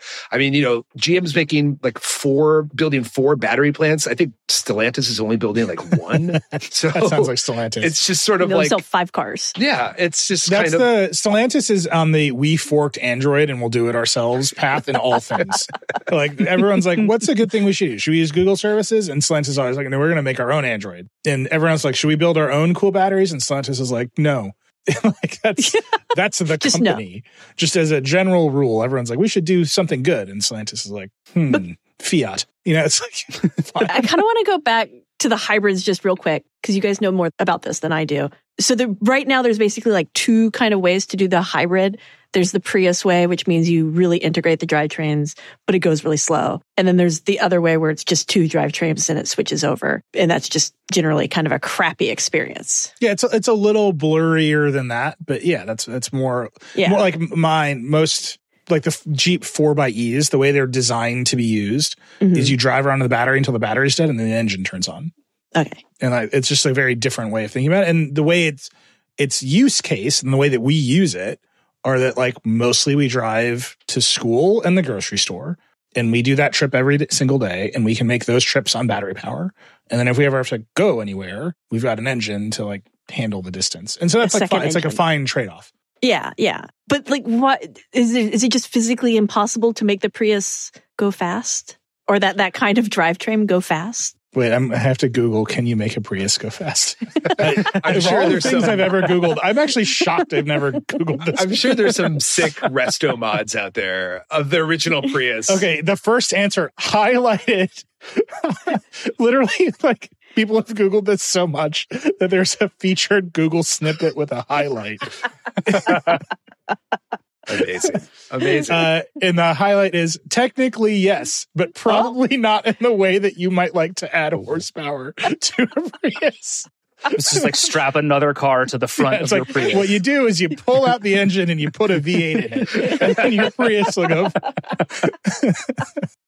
Just motor. But no, I mean, it's smart though, right? Because like David was saying, psychologically, I think as a planet, we are not quite there yet. We're not quite ready to go all in on electric, despite the fact that electric cars have existed for the last, decade plus. We're still waiting for that kind of like magic, a car to come along with all the perfect infrastructure and all the right requirements and everything that it needs for everything that they have in their lives. And so the hybrid is a great bridge, I think, between the two worlds. And it's usually like 20,000 more. It's just very obvious that this is this is the most complicated car we've ever owned. It's like, it has had to go in, we bought it in October? It's had to go in 3 times for software updates just to manage the transition between gas and battery. Is it just because Jeep sucks though?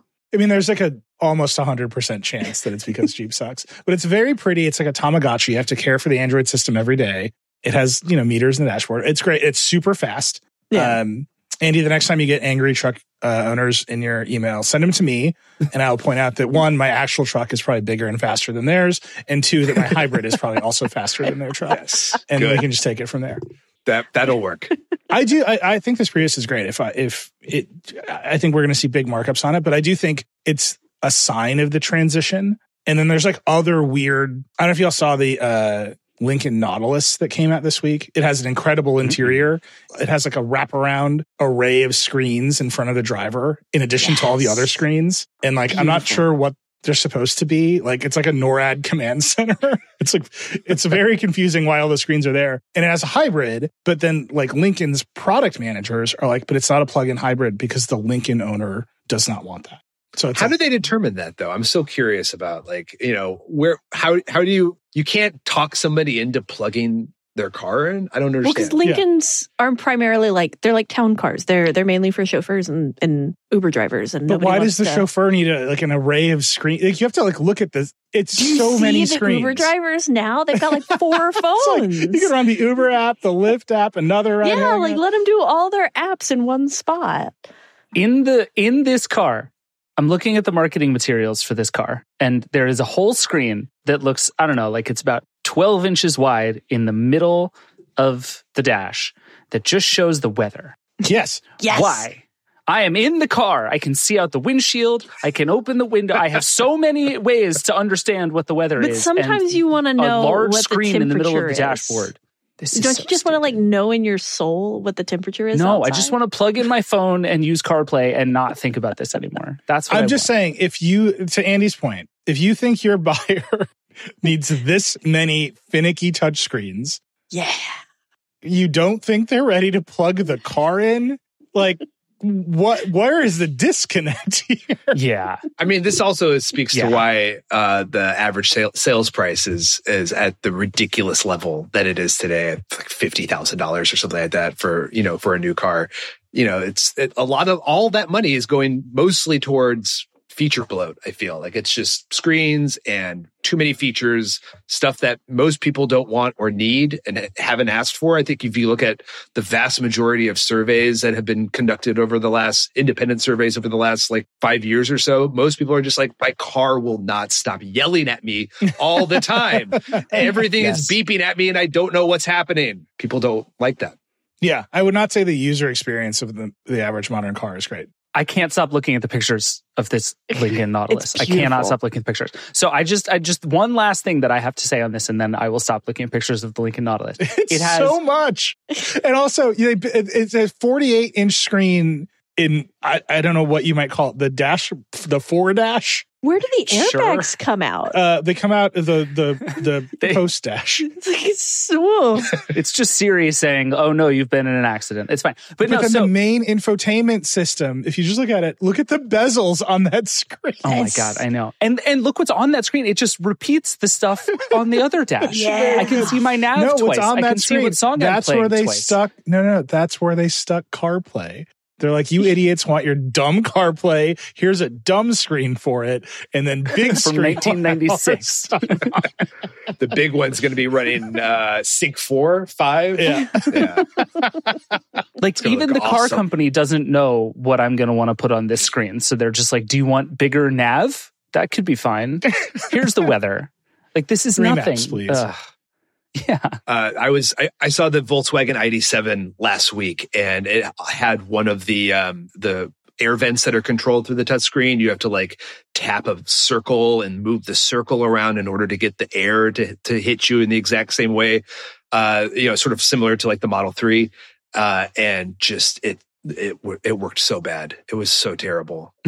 Wait, is this CarPlay? Could be. It could be. Is this secretly the first for the new CarPlay? I'm so confused. Look at this thing. It looks exactly like CarPlay, right? And then the big curved screen on what I will now insistently call the 4-dash is the same things. But if this was the first thing with the new CarPlay, it would have been huge and noisy. Did Lincoln fake CarPlay? We should cut all this out because this is nonsense. No, this is nonsense, but this isn't CarPlay. Okay. But do you see what I mean? It looks like CarPlay, but it's not CarPlay. But you look at this and you're like, this is what Apple wanted to do with CarPlay. Put it on every screen. Yeah, yes. 100%. But I'm just saying, look at this picture and that center stack screen. Where's the picture? That's like fake CarPlay. It's like sync, but what it's if been made to CarPlay look was like CarPlay. everywhere? Is Apple's whole, So I think Lincoln faked a fake CarPlay. I think that picture is not CarPlay. Anyway, nonsensical. Let's just like wrap this up. So Andy, we have to let you go here in a minute because you have better things to do than keep talking to us about touchscreens. But the one other car news thing I thought was interesting this week was this Cruise. Was it an earnings report as part of GM that Cruise continues to just burn money? And it feels like there were all these Lyft layoffs, and we're in this moment of like the ride sharing industry is very much under threat. Cruise can't make any money. Like all of this feels like it is sort of collapsing in real time. Like all of the dreams of how we were going to get around feel like they are dying all at the same time. Yeah. So Cruise is GM's autonomous robotaxi division, and GM reported that they burned or lost like $561 million in the first quarter of this year on $30 million of revenue, which is an insane $30 million of revenue. That's most of that revenue is just from interest, I think, on like operating expenses. It was like not from customers that pay for the service. I mean, they do have a few customers. They do like 1,000 rides a day, which is like, what Uber does in like Kansas City, I think. So it's a little bit unclear as to like when this is supposed to. They've said $1 billion in revenue by 2025 , which is 2 years from now. That's going to be how they're going to lose. Are they taking all the Chevy Bolts? They're going to be replacing the Chevy Bolts with the Origin, which is their steering wheel-less and pedal-less shuttle. That is in production right now in their factory in Lordstown, and they're still all in. They're still all in. Their big announcement was Cruise now can operate driverless during the daytime. Hooray! Yay! Are they It was exclusively at night for the last year. Is that true? And now they're finally allowed. Good Lord. They're finally allowed to operate during daytime hours when all of the people actually need the service. So why does the government allow the new ones to come out with no steering wheels? Isn't that like a requirement right now? So they can get an exemption from the rules that require them to have steering wheels. They're looking to get that. Amazon has already starting to produce its also steering wheel-less autonomous shuttle through Zoox. And they've said that they don't need an exemption. They're actually just going over the government and just like go. They're just going to ignore it. Yeah, they're ignoring the rule. They're saying we've self-certified. We don't need steering wheels because we checked it out and it's cool. Can't the government come back and just slap them upside the head? And they said, you did what? And they said, we did this. And the government said, hang on. And Amazon said, no, it's cool. Trust us. And that's sort of like where things are at the moment. I don't know if there could potentially be a recall. There's only like, a handful of these cars, and I don't think they operate in Seattle. No, they're in the Bay Area too, but I don't think that they're actually on public roads yet. They're just making them. They're just doing it. Yeah, they're just going for it. Just going to be for the airport. I mean, all of this is on a hope and a prayer. The whole autonomous stuff. I mean, we already see they're in the trough. Things are not going well. Argo shut down. Waymo had a bunch of layoffs. And David, you just mentioned like the ride hail industry as a whole, the one that actually has human drivers, is going through a bit of a rough patch. Lyft just laid off like, another 2,000 people. So it's rough out there, and yet they still seem to think that people want to use these cars and they'll want to share them too. They think carpooling is going to come back, even though that was a failure the last time around. Even before the pandemic, it wasn't working out for anybody. They keep forgetting that people drink. If you're carpooling, go on. If you're carpooling and you hop into a car and you're like, oh, I'm going to sit next to the stranger. Oh, the stranger next to me is drunk and about to vomit. And there's no like driver to be like, hey, that guy just puked in the back. Like that was what made Lyft and Uber so popular initially, was it because it was a bunch of young people taking it after just drinking. Booting in the back of Uber. And then like poor sad Uber driver being like, now I've got to go hose out the back. That's why they all have. I will say mats. one time when Max was very young, she puked in the back of an Uber, and the driver it was like as though nothing had happened. Like he was just so used to the notion that there'd be vomit in the back of his car. I felt so, but we left him a huge tip. But just the sort of like resignedness, where he's like, "All right, well, I'm going to get out my puke kit and like handle this again." And wouldn't you have felt so much better about it if there was just a robot driving in that car, and then you would have been like, "Yes, puke, like, puke all you want. It doesn't matter." Well, that's what happened with Car2Go, because you remember Car2Go. Yeah. There were these little smart cars that were very popular in like New York City. Yeah. Only weed dealers used them, and like me, right after the weed dealer used really? it. So I'd hop that's in why it smelled, right, Alex? Yeah. It was not me. It was not you. Don't smoke Can and drive. we play the Laser Bong song? Can we send Andy out with the Laser Bong song, please? It's gonna be my walkout. I can't be clear about what this is. It's gonna be my WWE walkout music. Laser Bong. All right, we got to take a break. Andy, thank you so much, man.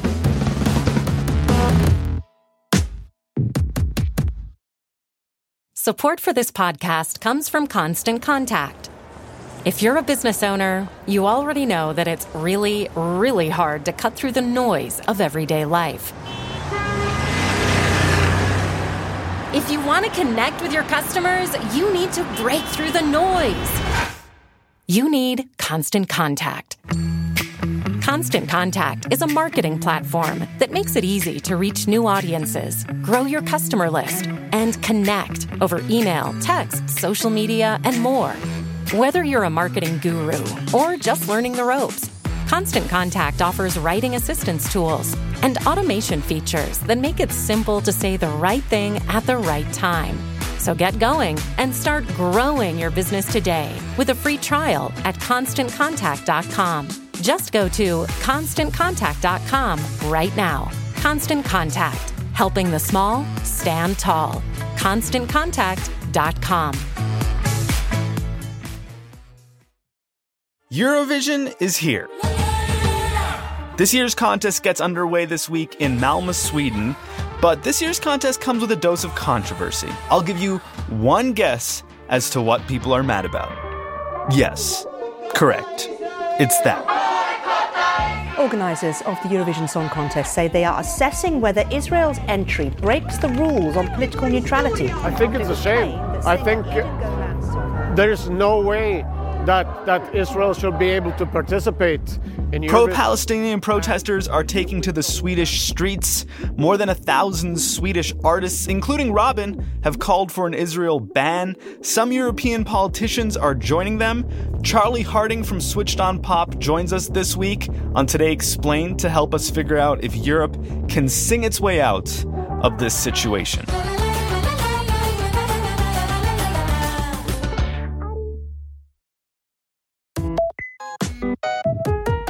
Okay, we're back.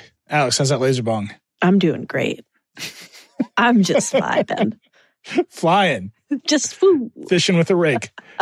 That's not right. Duck hunting with a rake. That's the sentence because you're so high. It's a long story. I just got it. Yeah.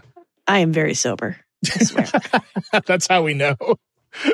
Like I just say weird Texas idioms about being stoned. We'll see if Alex gets them. All right, we are well on our way to going over, so we're gonna have a lightning round. Alex, you want to go first? Okay, Disney's back at it again, I love it. I'm so happy. So to recap, there was the big you can't say gay in school. You can't teach gay stuff in school. That was like the Ron DeSantis bill. Disney at the time, Bob Chapek was in charge, and he spoke out and he said, Bob Chapek was in charge, and he said, hey, this is not great. We have a lot of like gay cast members. That's what they call their employees at the parks. We have a lot of like gay people that just work here. And are you aware that we make musicals, good sir? Yes. Hello. We have all of Pixar. That's pretty gay sometimes. And so they spoke out against it. Ron DeSantis was like, okay, I'm going to destroy you. And like said it very publicly and loudly. So part of this was also that Disney World has its own like special monetary zone in Florida that they kind of run along with a board of ostensibly like voted in people, but it was really kind of Disney's people. Yeah. Ron DeSantis was like, I'm going to get rid of all of Disney's people and put all of my friends in, and like actual friends. So it's like people who donated to his campaign and really hate gay people, other people who donated to his campaign and probably feel whatever about gay people. So he puts all these people in, only for them to realize that the previous board has absolutely screwed them over, ceded a whole bunch of the power to Disney. And Ron DeSantis was like, I'm going to destroy Disney. And then just decided to start enacting like more punitive stuff, specifically new taxes that were going to affect people going to the parks and people trying to drive over to the parks, like new tollways, stuff like that.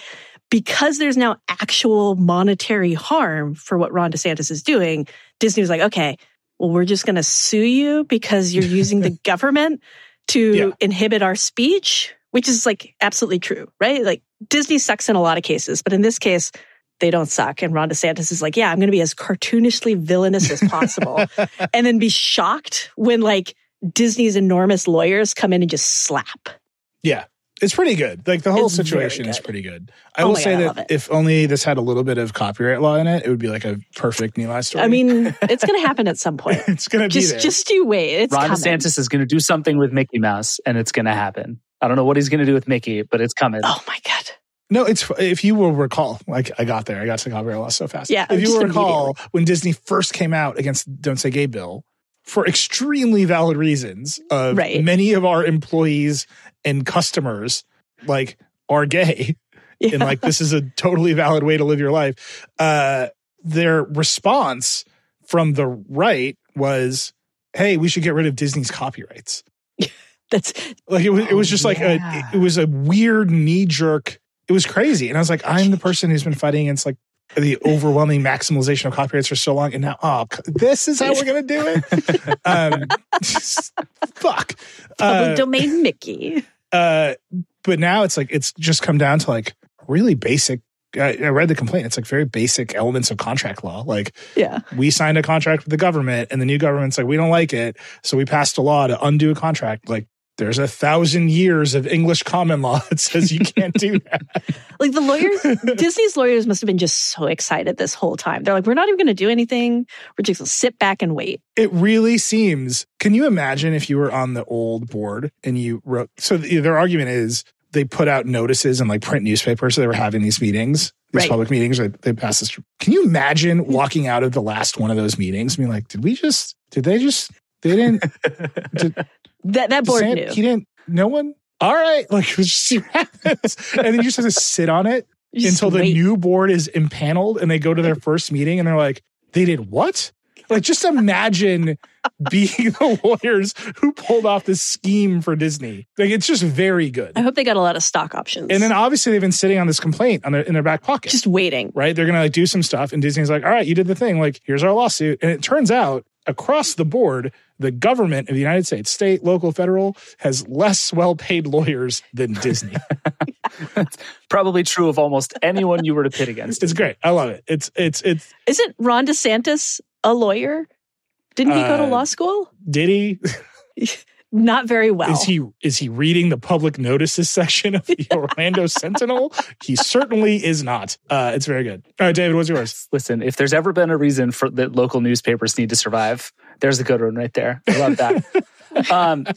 So mine is Amazon killed its Halo division, discontinued a bunch of Halo devices, the Halo Band, the Halo View. It shipped all this stuff, I think, honestly, you could convince me this was like 45 years ago, but I think this was like 2020. They launched this fitness tracker, the Halo Band, all this fanfare. They were like, we're doing this cool stuff. Do you remember that its thing was it could monitor your tone when you were speaking to other people? Yeah. There was like crazy uproar because this was like the worst idea of all time. It was like tone police for ladies. That's what everyone wants. Yeah, no, like literally. And then they had the one that was like, it could generate a 3D image of your body to measure your body fat, which is awful. That's what everyone wants when they're trying to lose weight. Yeah. It's like, show me everything.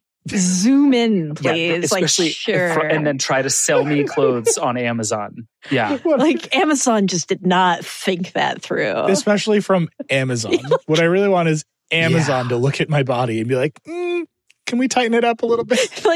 I've always wanted to be judged by Amazon Prime. And then next time I'm shopping, it's like, maybe size up one. Did you ever think, was this ever related to the fact that Bezos got super swole along the way? God, he's so swole now. Like, he's got people who works him out while he sleeps. There was a time when like Bezos was not yoked. That's true. He should have just been like, I used the Halo Band. He would have been alive, but would have been better than Humane's. Yeah, what he actually used was the power of being divorced. The true Halo Band. like he found it. I'm married to a divorce lawyer. I've never met a divorced person that doesn't get swole. Oh, it's a move. The new one enters the scene, and suddenly you swole. The true best thing about this was when the Halo came out, the company everybody identified as like totally screwed by this was Whoop, which is another one of the like trying to do really sophisticated stuff about fitness and activity. And so Will Ahmed, the CEO of Whoop, is just having like a field day with the fact that this is shutting down. And Whoop has been he's just on Twitter, just like dragging Amazon everywhere he can. And my favorite one was there was this tweet from, I believe, yesterday, where he quote tweeted his own tweet from 2021, where Whoop was printing onto every one of its circuit boards the phrase, "Don't bother copying us, we will win," which was directly a message to Amazon about the Halo. So he quote tweets that with a picture of the CNBC tweet announcing Amazon shutting down Halo with the peace sign emoji. And then has spent the last 24 hours just retweeting everybody who says mean things about Amazon Halo. And it is truly terrific. That's a legend. And I've never liked Whoop more than I do at this particular moment in time. I was like, I want to go get a Whoop band right now. Yes. It's great. Do it. It's the year of efficiency at all these companies. And did anyone ever think the Halo group was going to make it? No one did. Yeah. I don't think they even, they were looking for jobs as they were designing it, probably. They're like writing back on the Whoop boards, like, we're not copying you, but here's my number. Yeah. All right, here's mine. Mine is maybe my favorite piece of news. It's so silly. So Tesla's in a bunch of lawsuits about full self-driving. One of them, there was a fatal crash. Very sad. The person died. They're suing Tesla. And as part of the lawsuit, they're saying, we got to enter all these statements that Elon Musk made about full self-driving being safe. Right? He's representing to people that the thing is safe. The thing is not safe. It crashed, killed our client. Here are the statements. Tesla's argument is that Elon should not be deposed in this case about these statements because they might be deep fakes. It's true. They're like, he gets deep faked a lot. We don't know what these statements are. We don't know where they came from. Okay. And actually, in a normal circumstance, you'd be like, all right, it's the AI time. Like, we're doing this. Maybe it's deep faked. It's true. Like, he gets deep faked a lot. Yeah, if you're the Pope, like at any moment, you might be wearing a puffer jacket. I can't get enough of AI Biden wrapping Ice Spice. Like, it's a real problem. Except this specific statement, which is a Model S and a Model X at this point can drive autonomously with greater safety than a person right now. That's the statement. He said it at the Code Conference in 2016. He said it to Walt Mossberg and Kara Swisher in a room with 400 people in it, many of whom, including me, were live blogging it. There's you just go on YouTube and watch it. Well, I mean, are you sure he wasn't a deep fake? Maybe he sent the robot out. It's just you watch Casey and Dieter and Lauren Good and I are just sitting there looking at him say this. Just hanging out. It's what? We got all the way to the judge in a trial having to issue an order about deepfakes. And no one was like, have you seen the YouTube video of him obviously saying this. And he's also been tweeting about how great it is for like a decade. Like, there's like dozens of pieces of evidence that he said this. Yeah. But this is just inevitably going to be the most fascinating Supreme Court case of all time, right? Like where deepfakes are like beelining to the Supreme Court now. This feels right. Like the 2023 story is Elon Musk litigating deepfakes at the Supreme Court. Like that's where this has to end. The argument is Musk cannot recall details about the claims and that, quote, like many public figures, he is the subject of many deepfake videos and audio recordings that purport him to show him saying and doing things he never actually said or did. And it's like, yeah, that's true. But this is a video from 2016 where 400 people in a room heard you answer this question. I love he's just trying to be like, maybe everything is fake. Maybe every time you see me, I'm fake. And therefore, I shouldn't be held accountable for anything. I'm like, that's a bold legal So the judge didn't buy it. Surprise. By the way, you can just go on Verge TikTok. You can see the video we made of him saying it and me looking at him saying it. Maybe you were you also deep faked? Yeah. Who knows? At any moment. That was the same code where Josh Topolsky asked him if we were living in a simulation, and he was like, yes. And then he was like, but I swore a blood oath to my brother to never talk about this in a hot tub, which is just an incredible answer. That is all absolutely going to come back in this court trial. Yeah, that absolves him. That was a code. legendary Yeah, he was like, that was a simulation of. He can't be held responsible. Yeah. That code in 2016, I remember it was just like a very good code conference. And as somebody who's now co-hosting this conference, that's like the high watermark that I'm aiming to hit again. But you can just go watch it. Like he's saying it. Anyway, the judge says Tesla's position is that because Mr. Musk is famous and might be more of a target for deepfakes, his public statements are immune from scrutiny. In other words, Mr. Musk and others in his position can simply say whatever they like in the public domain, then hide behind the potential for recorded statements being a deepfake to avoid taking ownership for what they actually did say and do. So the judge at least is not buying it. Yeah. But I would just point out that having to get all the way here when there's video of him saying a code is absolutely bonkers. That's my favorite part of this is like he and his lawyers were like, yeah, it's fine. We can bluff our way through this. It's ballsy. It's just very much like, that's fake, Your Honor. Like every article is like, he said this at code. Like, here's a link to the video. It's like, it's not even like a bootleg video. It's just like on the Recode channel. Like it's our channel. You're going to have to go like testify that it's real, that you witnessed it. I was there, Elon Musk is going to buy code for $44 billion just to get out of this. And he's Elon, destroy the videos. Look, it's my first year hosting, and I'm not sure if I have the authority to make such a deal, but I will sell you code for $44 billion. Make the check out to Nilay Patel. You're the singular solution I trust. All right. I got to go because I don't know if this might be my last day at Fox Media. You just sold code. You're Variety's already writing it up right now. Yeah. Nilay sells code to Elon Musk, immediately fired. It's going to be a great conference. I hope you all come. All right, that's it. That's the Vergecast. The site was amazing this week. Please go check it out. We've been like quick posting a lot more. We've been mixing it up in the comments. Like it's like the end of the social web era. Endless amount to say there. Ben Smith, the former editor-in-chief of BuzzFeed News, is going to be a decoder next week. We're going to talk all about it in his book Traffic about BuzzFeed and whatever. All that's on my mind. It just occurs to me more and more people are coming directly to our homepage, and we are mixing it up in comments with folks. So if you want to like hang out with us during the week, we're there. Just like hang out with us. It's great. It's a good time. What else do we need to plug? Everybody should also go read V-Song's story about the Dyson Zone, which is a truly delightful story and also hands down the funniest set of pictures we've put on our website in a long time. The Dyson Zone is a ridiculous thing that does not need to exist, but it's wonderful. Nilay convinced her last week that she actually liked it. She loves it. And watching her realize she liked it in real time, priceless. I know a lot of people who purport to hate things I actually love. Yeah, that was me and the Apple Watch. And V was like, the way that she was talking about it, I was like, no, you got to turn this around, V. Let's be honest. It's great. David, it says, go big, David, on next Wednesday's show. What does that mean? Go big, David. That's what my dad used to say to me before Little League games. Go big. So next Wednesday's show, we like accidentally built this very cool episode about like the future of making movies. We have a whole thing about the BlackBerry movie, which is coming out. I talked to a bunch of directors about how to make a movie entirely on screens, which was really fun. And Andrew Marino, our producer, went on like a month-long investigation into why director's commentary is dead, and I think may have single-handedly brought it back. It's an incredibly fun episode and one of my favorites we've done in a while. So come back for that next week. And last thing, speaking of movies, if you're in New York next week, we're doing a sneak preview showing of the BlackBerry movie. Oh, cool. It's good. It's really It's going to good. be real fun. I'm going to interview the director afterwards.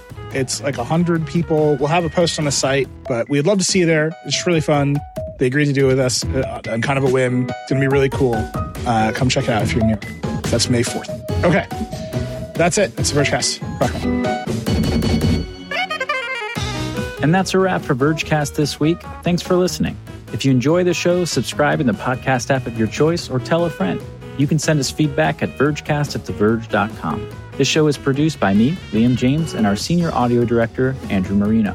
This episode was edited and mixed by Amanda Rose Smith. Our editorial director is Brooke Minters, and our executive producer is Eleanor Donovan. The Vergecast is a production of The Verge and Vox Media Podcast Network. And that's it. We'll see you next week.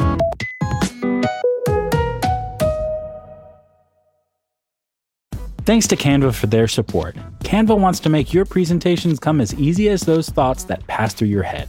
And thanks to their AI, you can start with a simple prompt and watch Canva go to work. Choose your favorite style, customize the content, and you're done. It's a serious time saver. Whatever you do for work, Canva presentations can give you a head start on your deck. You can generate sales presentations, marketing decks, HR onboarding plans, you name it. Finish your deck faster. Generate slides in seconds with Canva presentations at canva.com, designed for work.